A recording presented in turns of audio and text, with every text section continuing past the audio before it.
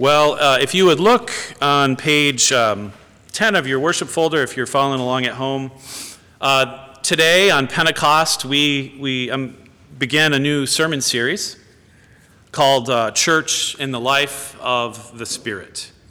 And this morning, our scripture reading comes from, it's really two chapters I've sort of selected, but from Acts 1, verses 4 through 11, which is about Jesus' ascension into heaven, and then skipping over to the beginning of chapter 2, verses 1 through 13. So hear God's word to us this morning from the book of Acts. And while staying with them, that is the disciples, Jesus ordered them not to depart from Jerusalem, but to wait for the promise of the Father, which he said, "You heard from me, for John baptized with water, but you will be baptized with the Holy Spirit not many days from now." So when they had come together, they asked him, "Lord, will you at this time restore the kingdom to Israel?" And Jesus said to them, "It is not for you to know the times or the seasons that the Father has fixed by his own authority, but you will receive power when the Holy Spirit has come upon you, and you will be my witnesses in Jerusalem and Judea and Samaria and to the end of the earth." And when he had said these things, as they were looking on, he was lifted up, and a cloud took him out of their sight. And while they were gazing into heaven as he went, behold, two men stood by them in white robes. And he said, "Men of Galilee, why do you stand looking into heaven? This Jesus, who was taken up from you into heaven, will come in the same way as you saw him go into heaven." Chapter 2, verse 1. When the day of Pentecost arrived, the disciples were all together in one place, and suddenly there came from heaven a sound like a mighty rushing wind, and it filled the entire house where they were sitting, and divided tongues as of fire appeared to them and rested on each of them. And they were filled with the Holy Spirit, and they began to speak in tongues as the Spirit gave them utterance. Now there were dwelling in Jerusalem Jews, devout men from every tribe and nation under heaven. And at this sound the multitude came together, and they were bewildered, because each one was hearing them speak in his own language. And they were amazed and astonished, saying, "Are not all these who are speaking Galileans? And how is it that we hear, each of us in his own native language? Parthians and Medes and Elamites and the residents of Mesopotamia and Judea and Cappadocia and Pontus and Asia and Phrygia and Pamphylia, Egypt and parts of Libya belonging to Cyrene, and visitors from Rome, both Jews and proselytes, Cretans and Arabians, we hear them telling in our own tongues the mighty works of God." And all were amazed and perplexed, saying to one another, "What does this mean?" But others, mocking, said, "They are filled with new wine." The word of the Lord. Thanks be to God. Father, we pray that you pour out your Holy Spirit upon us now, just like you did over 2,000 years ago. Pour out your Holy Spirit upon me to speak a word of unity, a word of hope, a word of courage, a word of healing, and a word that gives us hope, Lord, as we look at this world in confusion, to know that you enter into our confusion, Lord, the confusion of our own hearts, the confusion of our nation, to proclaim your mighty works to us in words that we can understand. So we pray that Jesus would stand in our midst this morning through your Spirit, even as he is the ascended one in heaven. In his name we pray. Amen.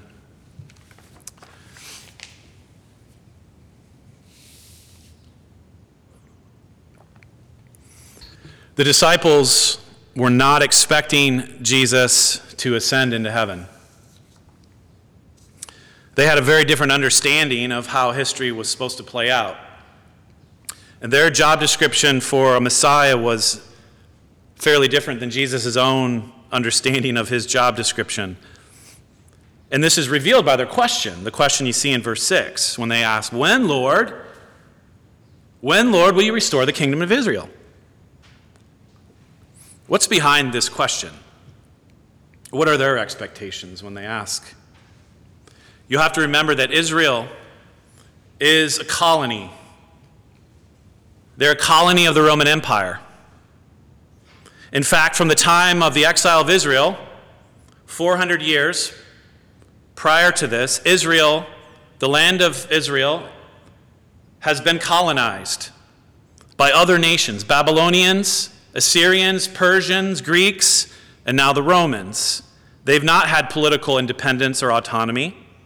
They have been ruled for centuries by pagan governors and kings. And so when they ask this question, when, Lord, will you restore the kingdom? They are very much thinking about Jewish political independence from Rome. But not just political independence in the way we think about it, because politics in the ancient world was holistic, it was religious, it was communal. They're asking this question, when, Lord, will we be independent of Roman rule? When will we be independent from all the idolatry in the land? When will the temple be cleansed of all these hypocrites? When, Lord, will you gather the scattered diaspora from the nations here and resettle them? When will righteousness and justice flow through the land? That is the question, the questions behind their question of when, Lord, will you restore the kingdom? And what's interesting is that Jesus' response to them, he does not rebuke them. He doesn't rebuke them for being too politically minded. What he reframes. He says, it is not for you to know the times and seasons that the Father has fixed by his own authority. Your hopes are not misplaced. Your desire for justice and righteousness is not wrong. But things will not play out according to the timetable that you're expecting or happen in quite the same way that you might think it would happen. And what he does is he reframes their understanding of political history by the promise of the Holy Spirit. He does it twice in this text. Before they ask the question, he tells them, wait for the promise of the Father that you heard from me. For John baptized with water, but you will be baptized in the Holy Spirit not many days from now. After they ask when he will restore the kingdom, Jesus' response to them is, but you will receive the Holy Spirit. He will come upon you, and you will be my witnesses in Jerusalem and all Judea and Samaria and to the ends of the earth. Jesus reframes all of their political longings by the Holy Spirit. The coming of the Holy Spirit. And the temptation when we read this story from our perspective, there's been a temptation to want to try to draw a sharp contrast between the disciples' political hopes and dreams and desires for Jesus the Messiah and Jesus' own more spiritual understanding of mission and what it means to be a follower of him. Right? So Jesus is spiritual. Right? It's about forgiveness of sins and grace and mercy and the gift of the Spirit. And the disciples are thinking politically, right? But it is a mistake to draw this contrast. According to Jesus, the gift of the Holy Spirit is a political event. It is a political event that will change the course of world history. The gift of the Spirit at Pentecost introduces into the world something new, a new spirituality that will change and redirect. The advent of the Spirit opens up new possibilities and new directions. And this is all confirmed, even in the book of Acts, which starts in Jerusalem and ends in Rome. And the disciples' sense of history and political life is completely transformed after Pentecost. Israel is not restored. In fact, in the year 70 AD, the temple is destroyed, and really Israel, over the next 400 years, is dispersed and colonized yet again by other places and other tribes and nations. And yet the gospel goes out. It goes out from Jerusalem through Judea and Samaria to the ends of the earth, and a mere 400 years later, the gospel overtakes the Roman Empire. It's really quite incredible. Friends, we are living in a moment of history that began at Pentecost, and we are still in that moment. We are in Pentecostal history. We are living in the age of the Holy Spirit. And the events of history are under the guidance of the Holy Spirit, and they are just as surprising and miraculous now as they were 2,000 years ago. And one of the marks of belonging to Pentecostal history, it is not a history that is oriented backwards, but it is a history that is oriented frontwards, forward.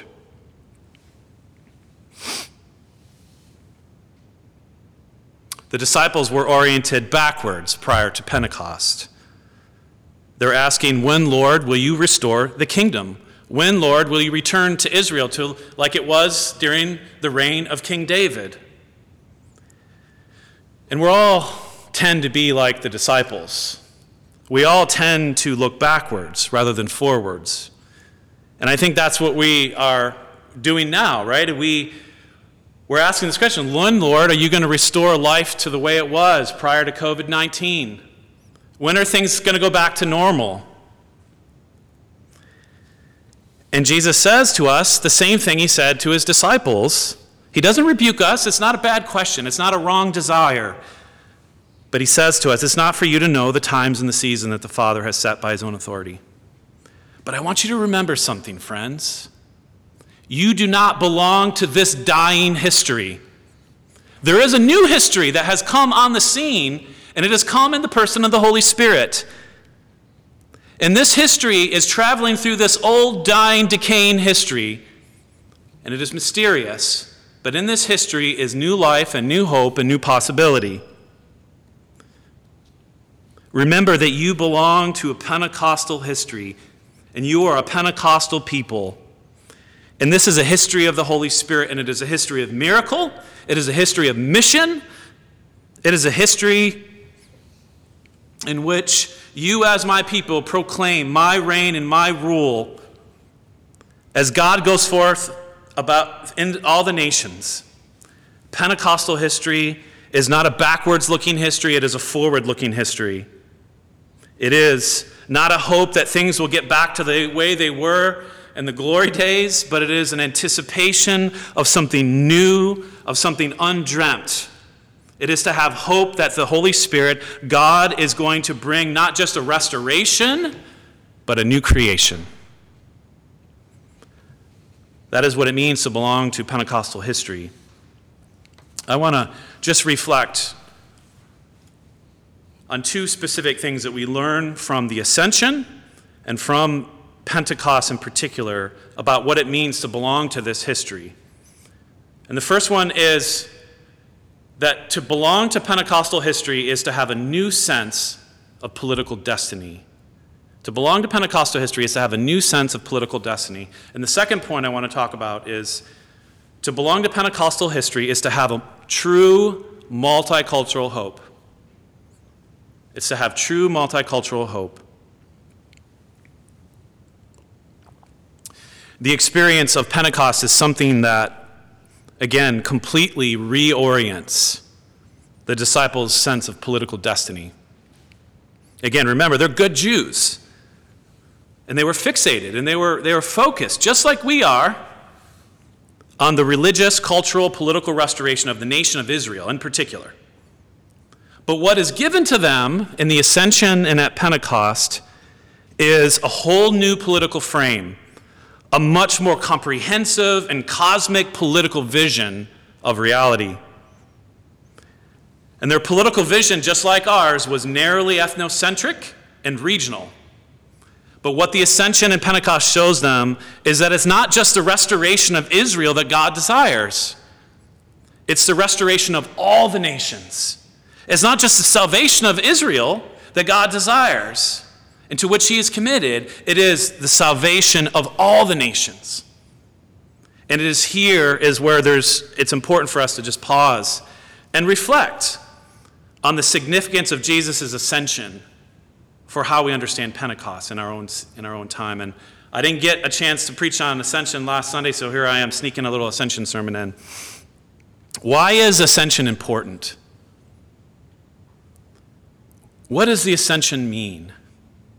I mean, again, sometimes we think of the Ascension as just like Jesus' disappearing act from history, right? He goes up through the clouds and we can no longer see him. But Ascension is not Jesus' disappearing act. Ascension is Jesus' exaltation into heaven, where he is seated at the right hand of God the Father Almighty.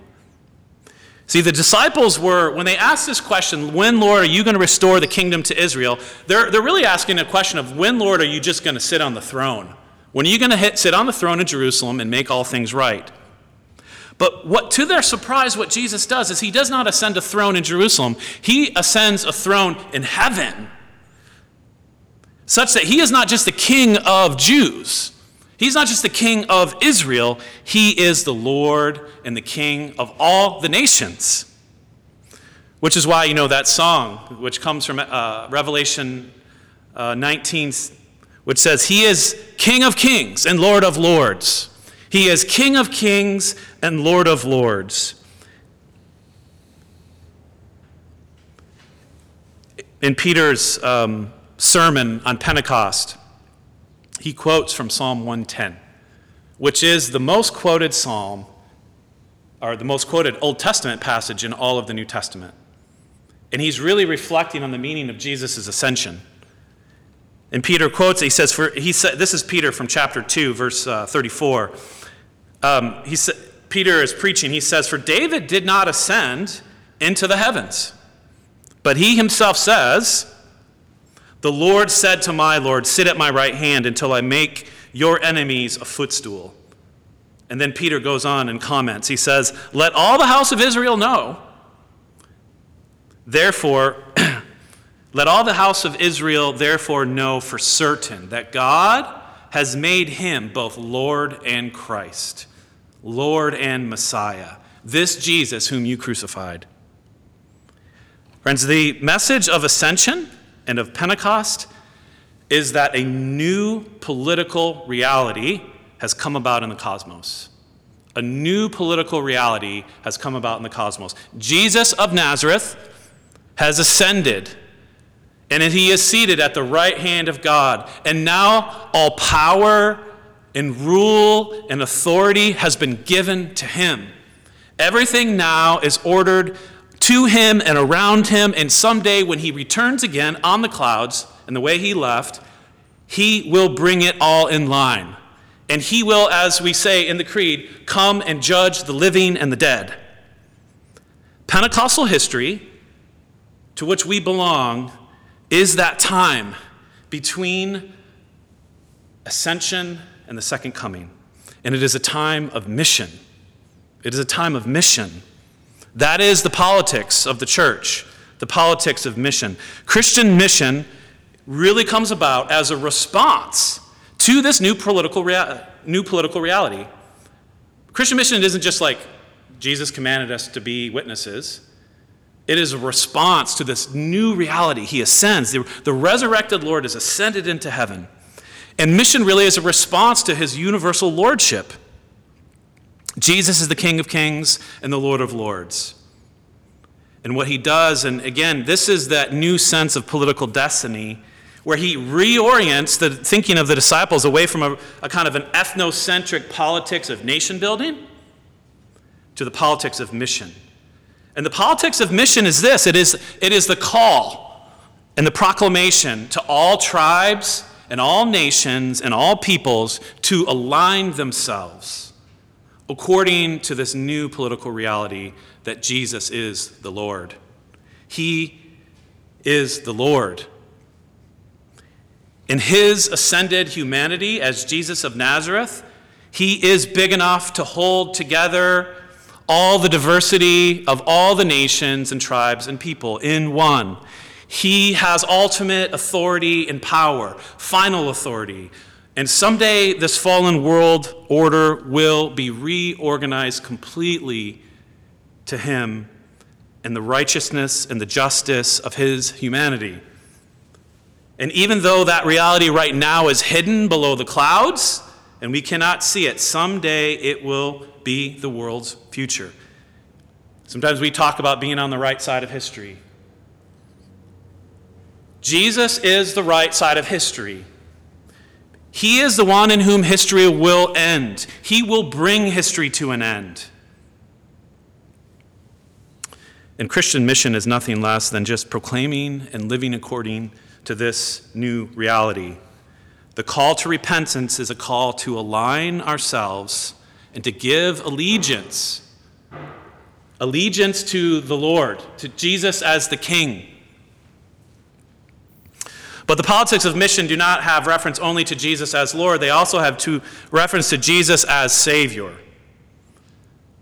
The politics of mission is a politics of salvation. It is an understanding of salvation for the nations that is found only in Jesus Christ, that salvation for the nations is found only in Jesus Christ. It is an understanding that through him, as the prophet Amos says, justice will roll down like waters and righteousness like an ever-flowing stream. His life reveals to us the meaning of justice and perfect righteousness. His life was one that was a continual confrontation with injustice, the naming of oppression and evil for what it was. And yet the politics of Jesus and his confrontation with evil and injustice in this world was very unlike our own earthly politics. He did not use coercion. He did not use violence. He did not confront injustice and evil with the force of the sword, but with the power of the Spirit. His politics were the politics of enemy love, one that went to battle and to war against oppression and injustice, but not by inflicting bodily harm, or not by inflicting suffering on the unjust, but by bearing suffering in his own body. And in doing this, he bears witness to true justice and righteousness. The politics of Jesus as Savior is a politics of the cross. And this politics recognizes that the only path to true justice, the only path to righteousness for the nation, comes through being reconciled to him as Savior and as Lord.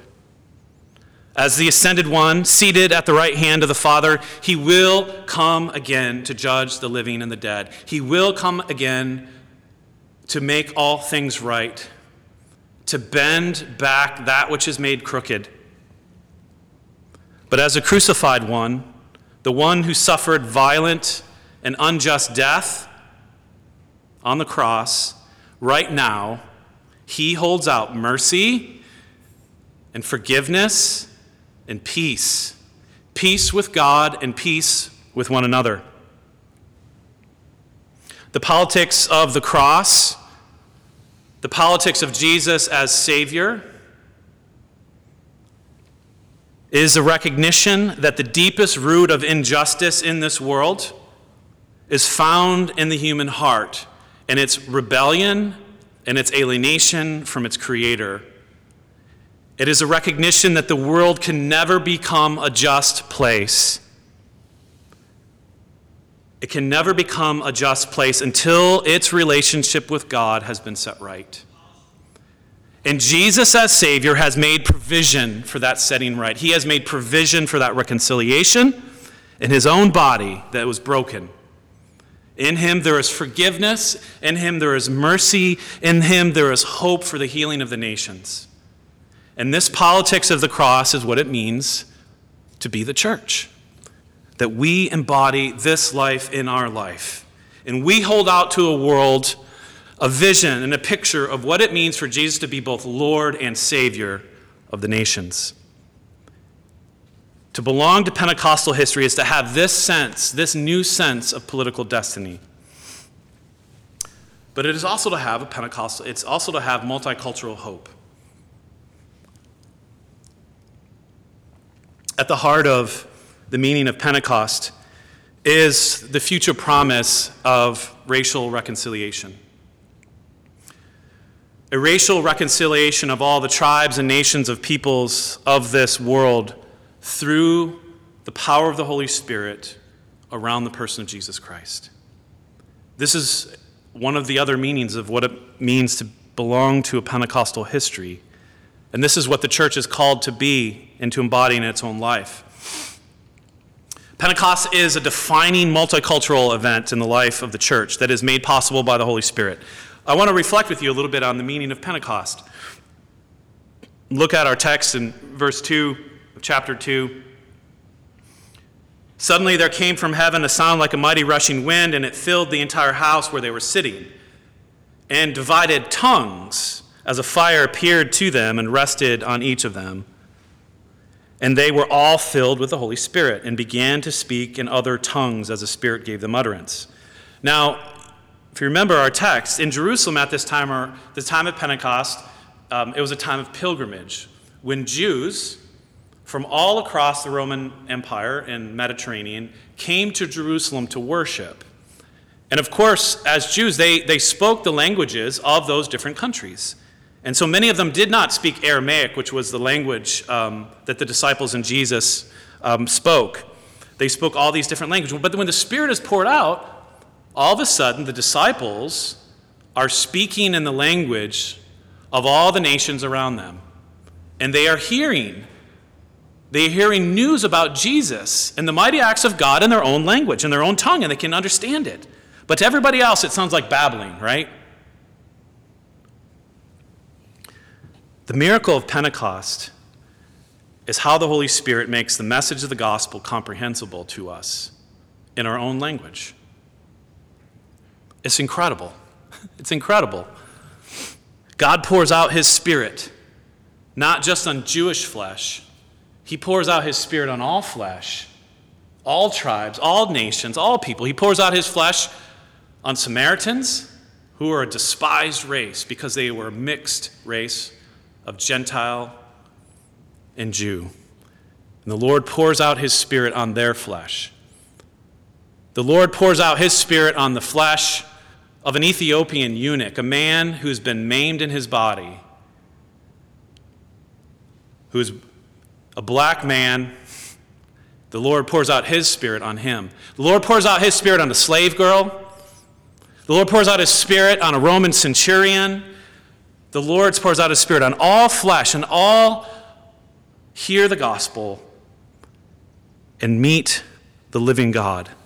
And this is the pattern we see in the book of Acts of Pentecost, as you see the Spirit catalyzing the church out from this very Jewish, Jerusalem-centric to the outer ends of the world in multicultural mission. Again, Jesus is the Lord and Savior of all the nations. Yes, Jesus of Nazareth. He's from Nazareth. He's a Palestinian Jew. That will never change. But to embrace him does not mean you have to become culturally and politically and socially Jewish or Palestinian. You don't have to learn to speak Hebrew or Aramaic. No, the tongues of Pentecost mean that through the power of the Holy Spirit, people can come to know and follow and worship Jesus from within the context of their own culture and nation. The Holy Spirit is the power of translation.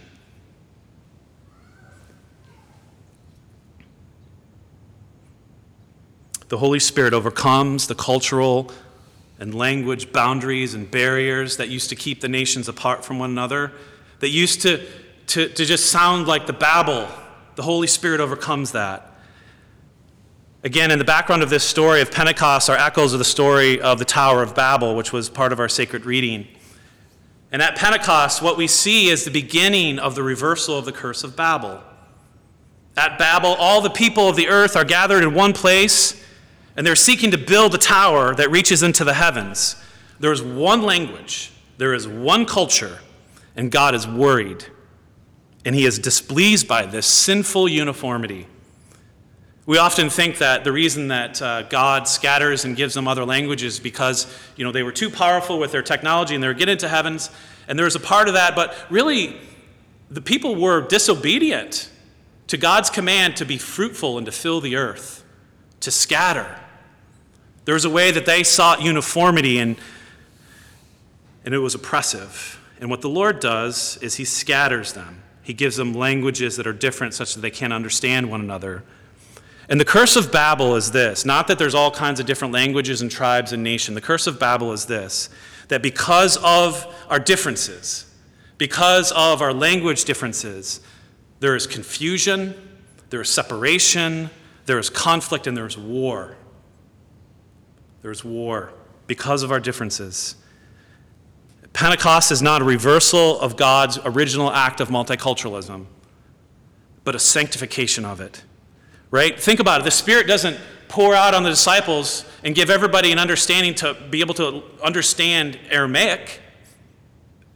It's not like a translator in their ear translating Aramaic. No, he actually makes the disciples proclaim in the languages of the nations. There's an affirmation here of the diversity of the nations. And the picture you see at the end of history in Revelation and in Daniel and Isaiah is actually not just one nation coming together around the throne of God, but all the nations. All the nations and their cultures and their goods and that which makes them distinctively themselves coming and worshiping around the Lamb. See, the Tower of Babel was unity without diversity, but Pentecost brings oneness and it brings harmony that preserves our differences. Babel was a false solidarity that sought to establish, dominion upon the earth through a prideful human ascension. But Pentecost happens because a true ascension has taken place.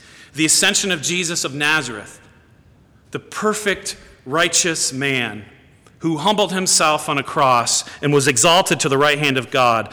Only in his ascended humanity is there enough room and space to hold us all together. And from that place of heaven, he sends his Spirit down upon us in tongues. He pours his Spirit out upon our flesh and creates new life and heals division and overcomes misunderstanding and draws us all together upward into life of God. Friends, that is the promise of Pentecost. That is the promise of the gift of the Holy Spirit. One of the great themes in the apostles' preaching in the book of Acts is that there are two things that you get when you repent: forgiveness of sins and the gift of the Holy Spirit. And the forgiveness of sins means that we can have peace with God in our life, that we can be reconciled to God. And the gift of the Spirit means this, that we can have the presence of God in our life, that God dwells with us. His temple presence, his intimate presence is with us. Throughout the New Testament, there is a universal sentiment, and it is that the indwelling of the Holy Spirit in the hearts and bodies of believers is a mind-boggling gift. It's a mind-boggling gift. Nobody depended or could expect that in the Old Testament. But because of Jesus, because the one who was God, the Word, became flesh, because of his death and resurrection and ascension, now the Spirit is given to us to indwell us. To have the gift of the Spirit is an indescribable gift. It is to have dwelling in us, poured out upon us, as the Creed says, the Lord and giver of life.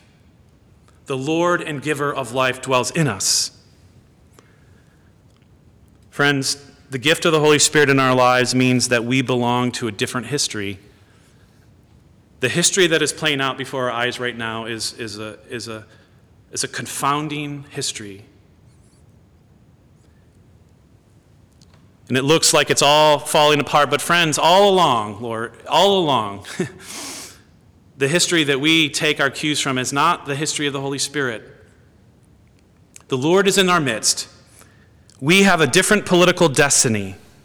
And that destiny is, as Amos says, it is a future where justice rolls down like water and righteousness like an ever-flowing stream. And I want to make a connection here because in the scriptures, the Holy Spirit is often described in terms of water or rivers of life. the flow and the presence of the Holy Spirit in our life is, into this creation, is the flow of justice and righteousness itself that comes from the throne of God. It rolls down, in a sense, from heaven, off of Jesus, into our lives. It flows from the humanity of the crucified one into us.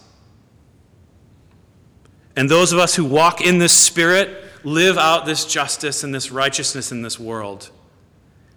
It is to have a history with hope. That's what it means to be a Pentecostal people. It is have a sense of history of hope. That what we see out there right now is actually not how it will end up. To have the gift of the Spirit is to have access now, to the presence of the world as it will someday be, a place of justice and righteousness. When the ascended one comes again on the clouds and he makes all things new. Brothers and sisters, the Lord has poured out his Spirit today upon you in Jesus Christ.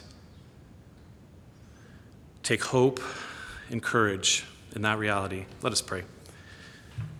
Father, we cry out, come Holy Spirit, pour your Spirit upon us, on our dry and dusty hearts, upon our despondent hearts. Father, we pray for your wisdom. We pray for the comfort of your Spirit. We pray that you would lead us during these strange and difficult times to be your people and to be a Pentecostal people of hope. We give you thanks and praise for Jesus, our ascended one, and for the gift of the Holy Spirit. And we pray in their name. Amen.